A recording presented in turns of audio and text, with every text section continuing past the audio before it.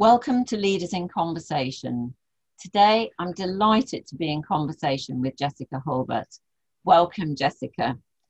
Jessica is a celebrant and works with people, helping them to have conversations about their lives and their deaths and the kind of ceremony that enables them to have the best possible experiences of life's big transitions, be that birth, death, marriage, and everything in between.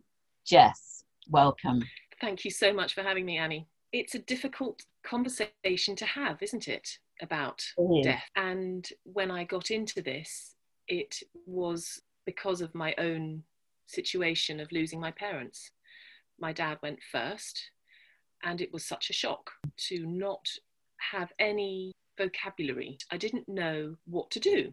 And I thought, gosh, well, if I'm the same and I'm a reasonably well-educated person, so many other people must feel the same. I was very fortunate to have a very good friend who's a celebrant to lean on, and my father had actually asked him to be the officiant at his funeral. So that was the one easy thing.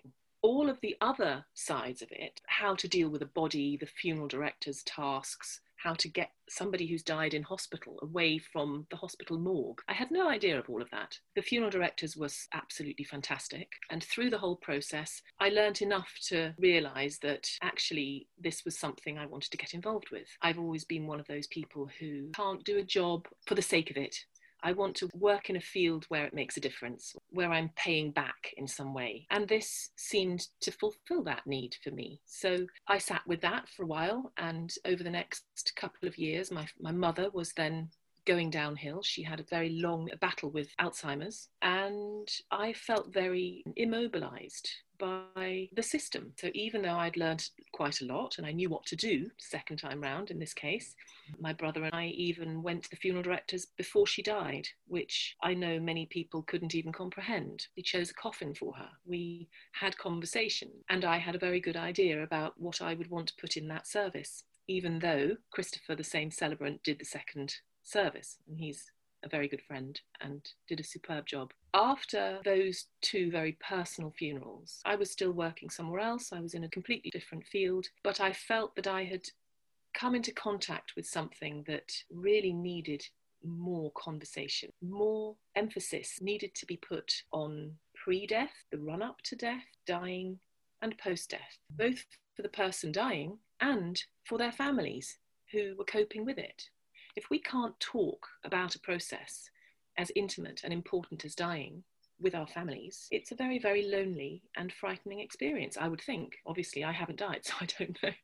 If families can be involved with their loved ones to find out what they really want, what their truest wish is, it might be to have no medical intervention. It might be to have lots of medical intervention. It might be to not go anywhere near a hospital, or it might be to have lots of doctors around them making them feel safe. So every situation is completely different.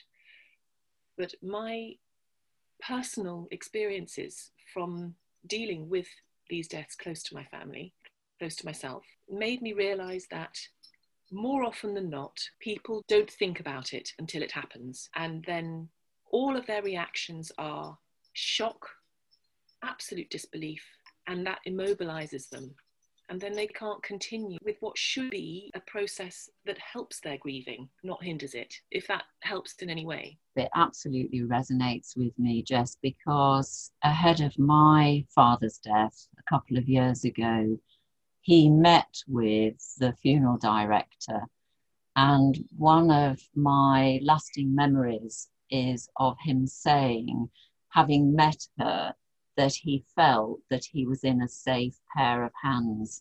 He lived with dementia, and he was greatly comforted by having had the conversation with her, talking about what would happen and what he would like to happen. And this notion of him feeling that he was going to have safe passage, that he was going to be in a safe pair of hands, not only greatly comforted him, Jess, but I have to say, it comforted me. I felt reassured that he was, just as he had chosen if at all possible, to end his life and to die at home in his own bed, that from there he would be looked after and well looked after.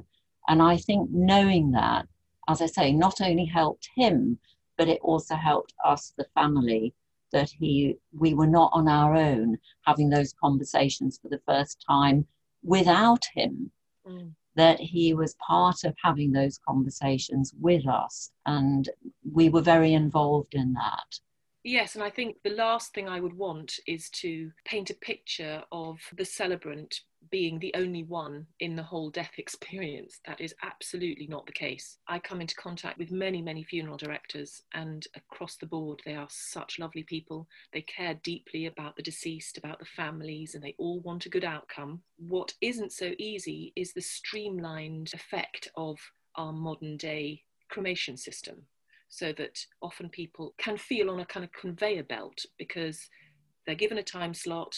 It's a very, very rushed affair. You've got half an hour, you're in, out, 3 pieces of music, bit of a tribute, bang, bang, bang, and then you're out again. And because you don't see what happens to the coffin, obviously everybody knows it goes into the furnace and it goes into the incinerator. But people, I feel, are left with this sort of slightly unfinished business.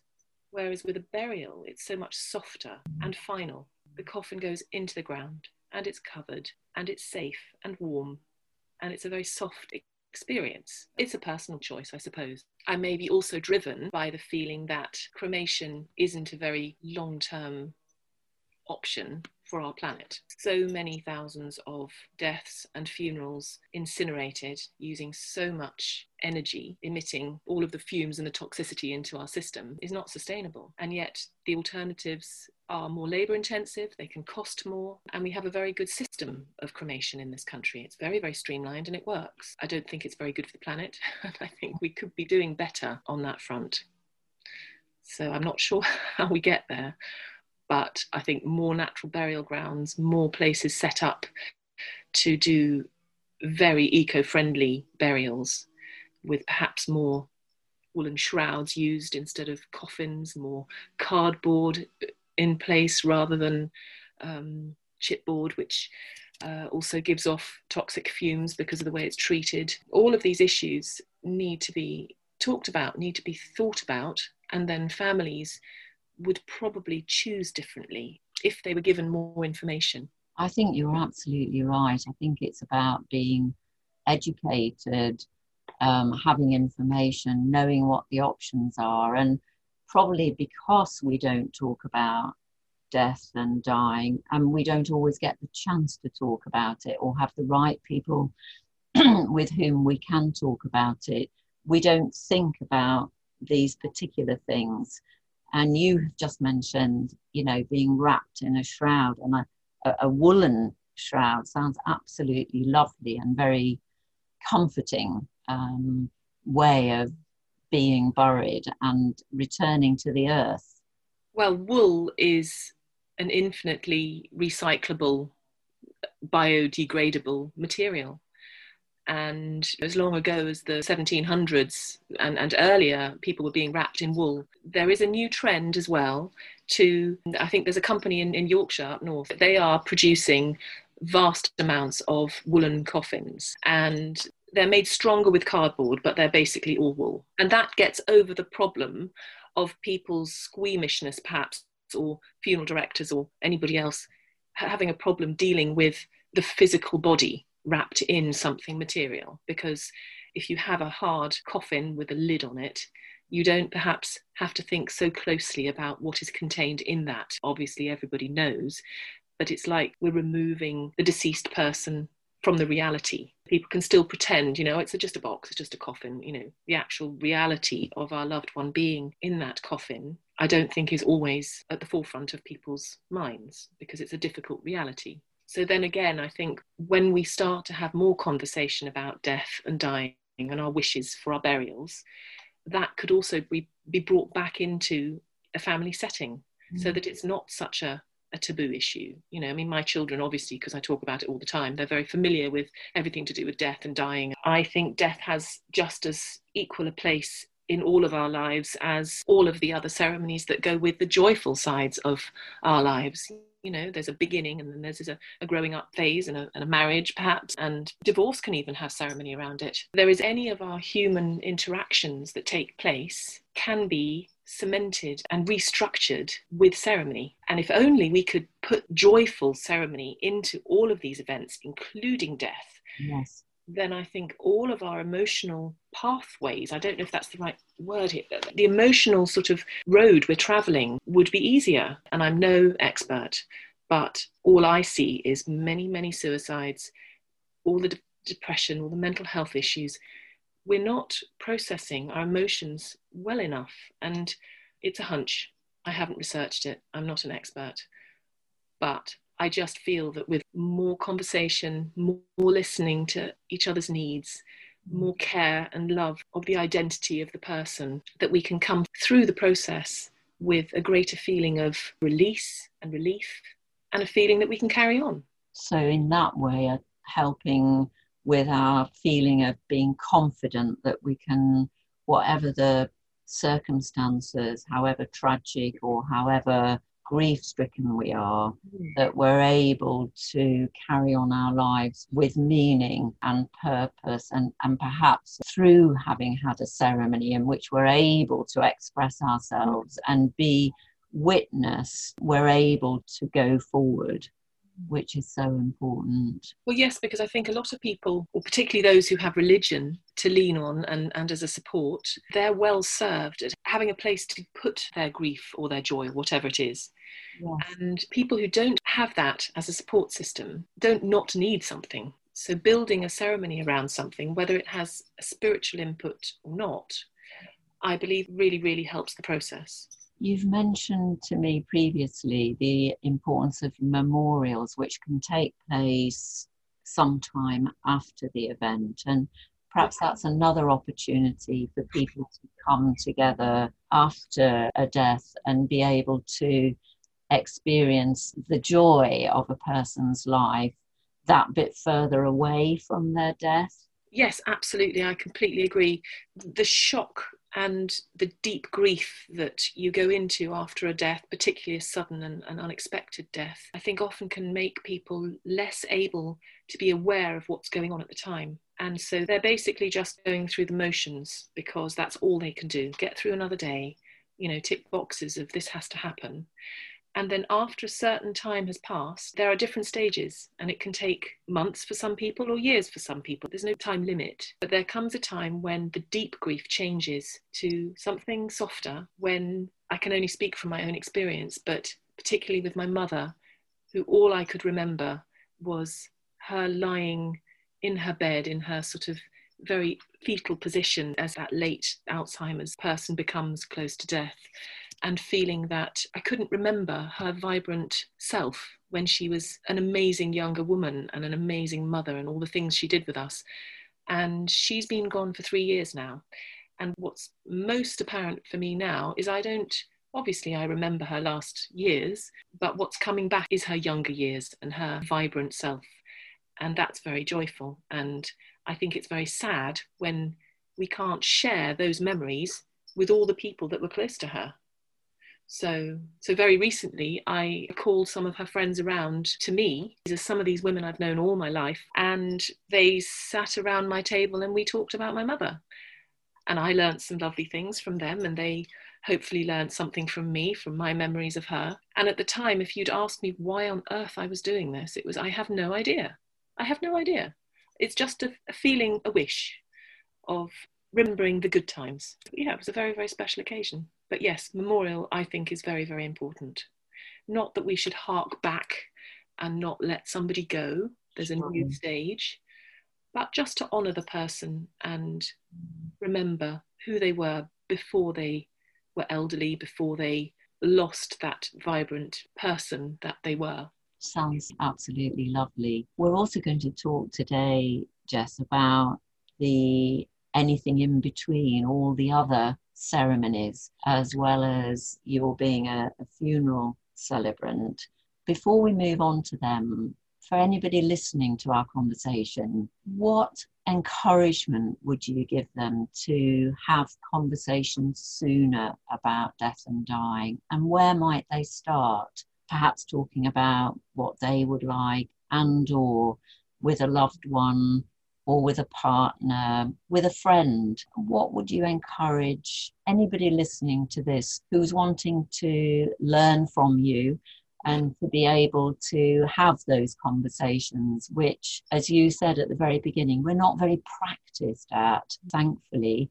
In many ways, we're not practiced at. But where would you start? What would be the encouragement you would give? I would certainly suggest any person going into their later years should have in place powers of attorney, with people being able to, as their attorneys, people that they trust, not necessarily within the family, but that when and if something were to happen, they know that responsibility goes to those people.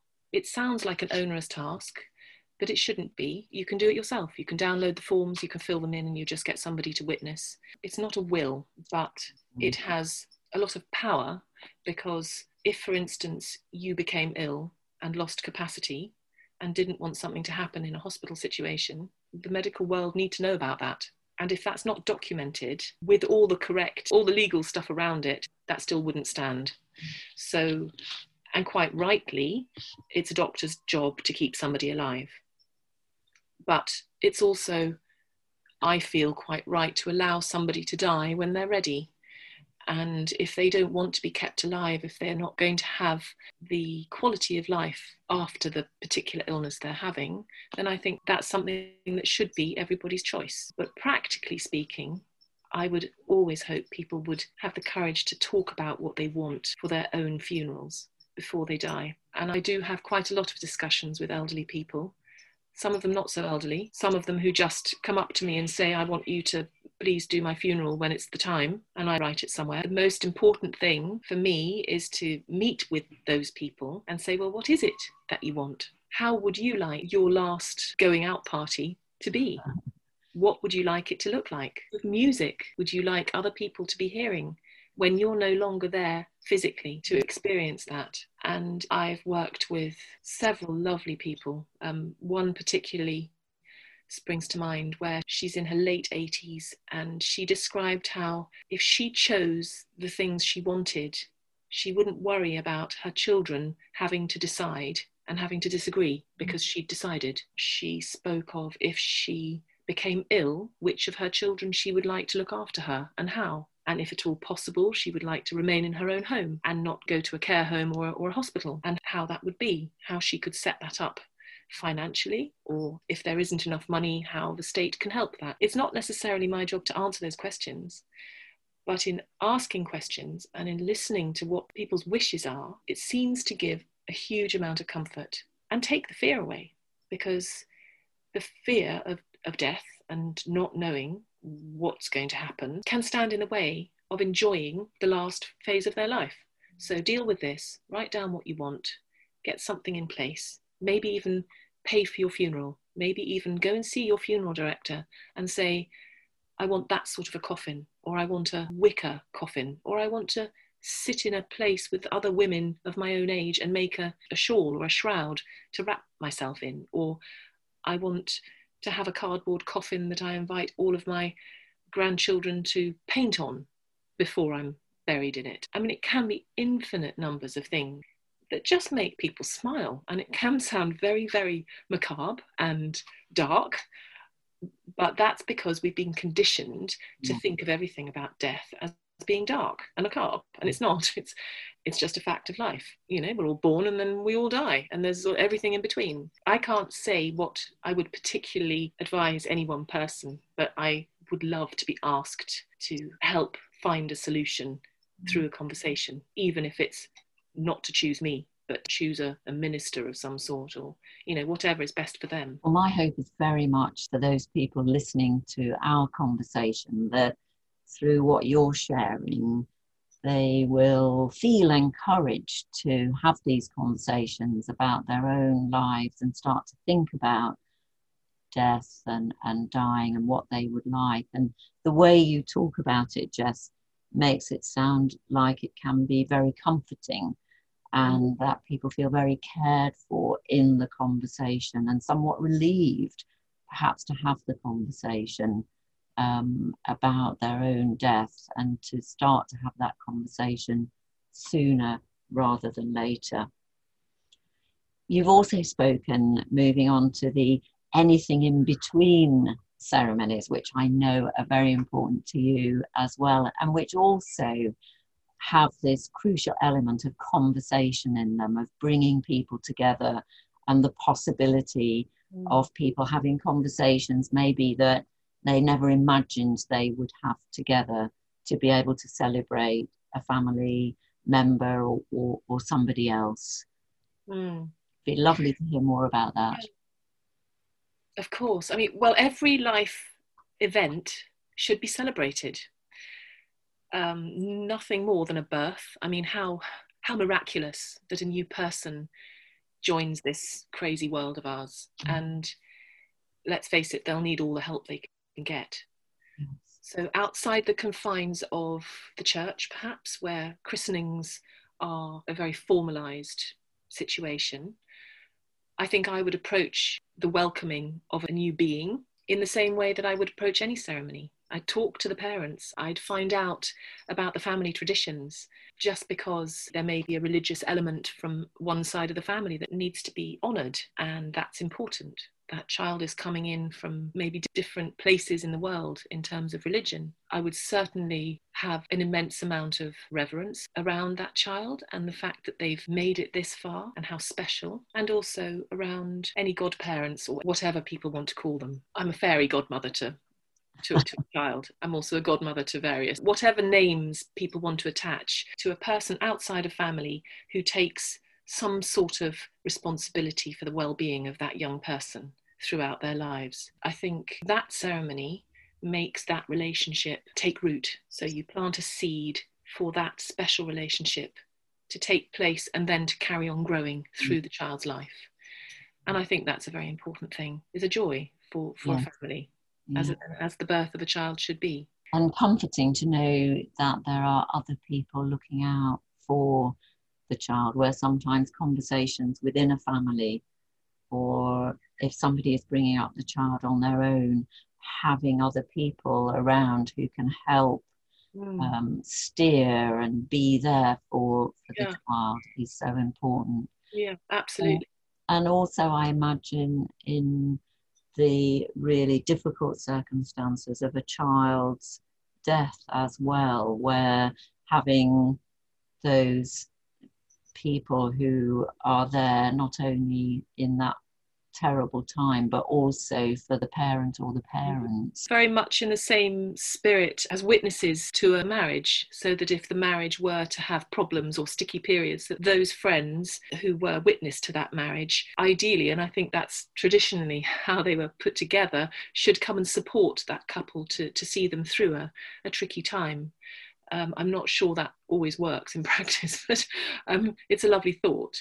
Again, I feel that with marriages, so often the joyfulness of a young couple getting married for the first time, and they're young, and this is their first stepping out into the world as a young couple, that's extremely special. But I also see a lot of people who remarry, and they may have children from previous relationships or marriages. There are grandparents from previous relationships and marriages. So that for me is also something I want to involve in the ceremony, because a family isn't made up of just two people. A family is made up of the two people, all the children involved, all the grandparents involved, and everybody else around them. And for everybody to feel included in the impact of that union, that needs to be included in the ceremony. Obviously, I would be driven by the couple and their needs and wishes and desires, and I would always put together a ceremony that reflected what they want. But my personal wish is to steer them into a sort of situation where they are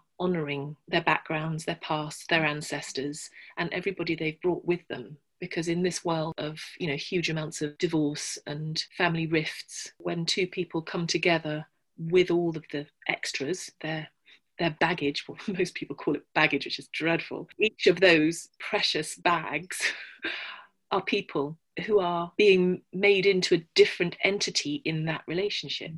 So the whole dynamic changes when those two people come together. And in honouring all of those people, I think you have more success of a fruitful marriage, of a long-term committed relationship. And it starts from the beginning, from that commitment, that celebration of them as people and everything that they bring to the relationship. That's a lovely way of putting it. And I'm very aware this year of marriages and civil partnerships and of other celebrations having to be postponed and or taking place virtually. This year I've been to the first ever funeral through a live web stream, and these are very different times for us at this time of living and dying through and from the virus. It's terribly difficult for everybody. I so feel for all of those couples out there wanting to get married, having their weddings postponed and not being allowed to have all the people they want around them. That must be just so sad. What I would say to them is find a way of marking your special relationship for yourselves as a couple and do the big celebration later. You've made your commitment in deciding to get married. Have a small ceremony with however many people you're allowed at the time. Make it really special. Put all the magic you want into it, and you can have as much or more again with all of your friends and family afterwards. But living is for now. We shouldn't really be postponing everything for so long. You know, that the magic is now. That's how I feel about the marriages, but I feel for people so badly. With the funerals, it's been so difficult for families. You know, if you can imagine a large family where there are multiple children and they all have children and grandchildren, if it's a very elderly person who's died, how do you choose 12 people from that family? So the live streaming of these services is hugely important, and I will always try and include anybody who is not with us. So, you know, I know where the camera is and I can say to that camera, I can, you know, welcome all of you from home as well. You're here in spirit. You're not here in person, but, you know, thank you for being here. And I think we have to all just adjust to these very difficult situations. Who knew what was going to happen to us? And even now, where, you know, in the funerals, everything's even stricter now than it was at the height of the pandemic in sort of April, May. People have to wear masks. I mean, can you imagine being deeply, deeply upset and you have a mask and you're crying through it? And it's just horrible. But we have to do what we have to do. And amongst that, as much humanity, as much empathy, and as much talking about how we can make the special touches really count. And that's the same to every ceremony. You have to make it personal. You have to make people feel heard and that they matter. Everybody matters. I suppose that's my most deeply driving force, is that I want everybody who I ever deal with to feel like they mattered to me. So if I'm creating a ceremony for somebody, it doesn't matter who they are, if they're the king or if they're the homeless person on the street. They are equal. Everybody is equal in life and death and everything in between. Thank you so much. It's been a real honour and a pleasure to talk with you today. How is it best for people to contact you should they wish to have a conversation with you, talk about their own death and or another celebration? It'd be great if you could let our listeners know. I have a website which is solemnity.org.uk, and my email address is Jessica with a K, JESSIKA @solemnity.org.uk. Wonderful. Thank you, Jess.